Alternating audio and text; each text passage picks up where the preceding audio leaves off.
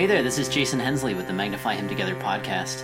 This week, we are going to be talking about in my Father's house. You might recognize those words. Those are the words of the Lord Jesus when he was in the temple. You remember the story? The Lord Jesus was 12 years old.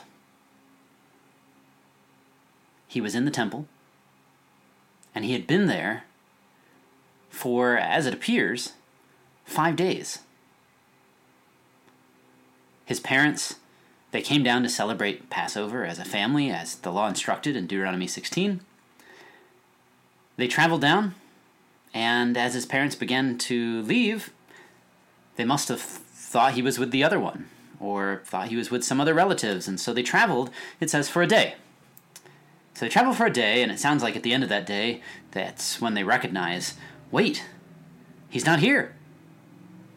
So then they have to travel another day back, and finally, after searching for 3 days in Jerusalem, they find him in the temple. Now, let's just stop and think about this. Jerusalem was not a huge place at the time. 3 days of searching, that's a lot of searching. Have you ever thought about that? They're going around looking at different houses, maybe going and visiting friends, different places that they had stayed, and yet they don't check the temple.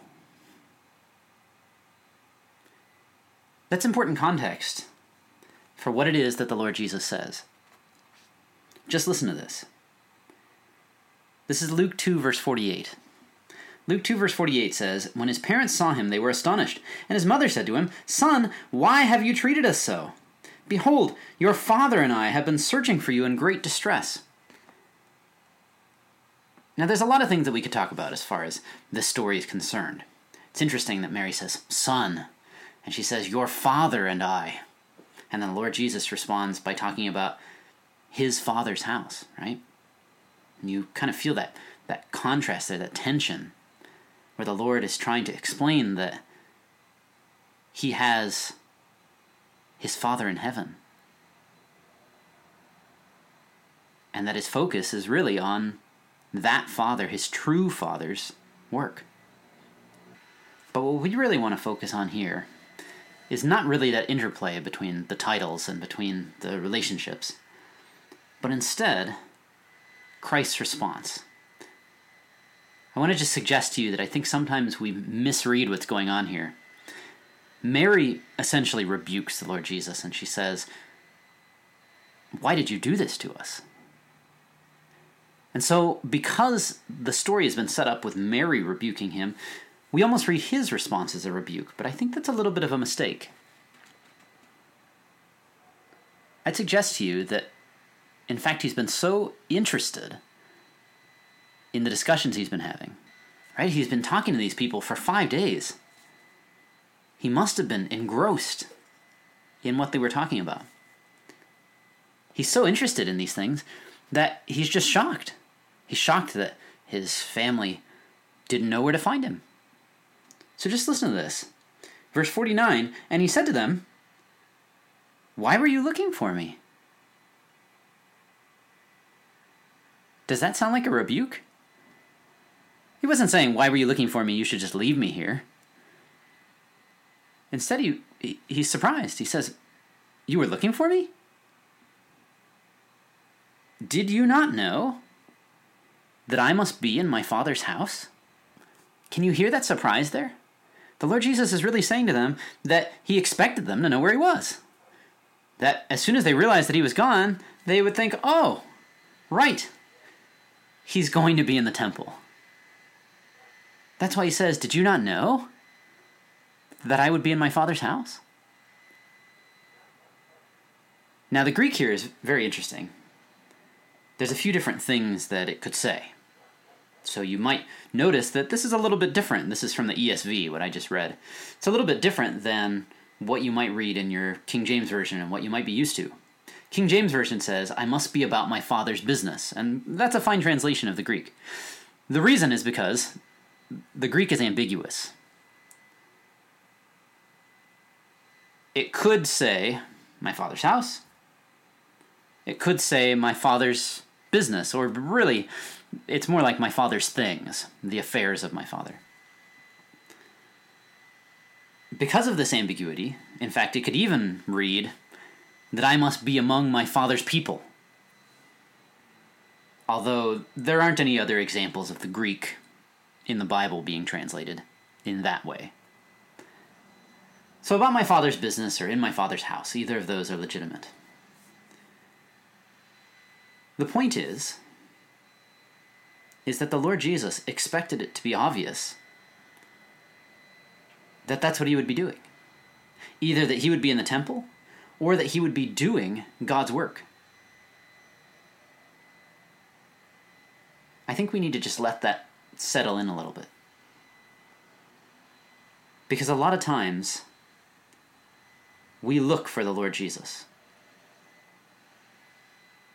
And sometimes we're frustrated because we feel like we can't find him. We might be looking, and it just doesn't seem to work. And yet, it might be because we're looking in the wrong places. Just like Mary and Joseph. The Lord Jesus is to be found in his Father's house. He's to be found doing his Father's business. Now that's fascinating. Because the next time the Lord Jesus would talk about his Father's house was when he overturned the tables of the money changers. In other words, this was not a wonderful place. Yes, that was years later. But it's not like the temple was this spotless, righteous place. There was no ark there, even at the time. So when the Lord Jesus says, "Did you not know that I must be in my Father's house?" he's not talking about a place of perfection. He's not really even talking about a place necessarily of righteousness. He calls it a den of thieves in that next instance where he refers to his Father's house. And yet it's his Father's house. I think that's huge for us.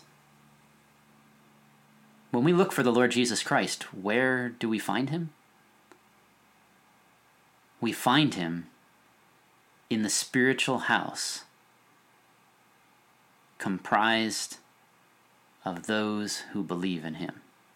And yes, there might be problems in that spiritual house. There might be corruption in that spiritual house. There might be unfaithfulness. Nevertheless, it's the house. And that's where we find the Lord Jesus. We find the Lord Jesus in community, in working together, in coming together around his word, and in encouraging one another to make that word the central part of our life. When we're looking for the Lord Jesus, we find him with each other. So, let's keep that in mind this week.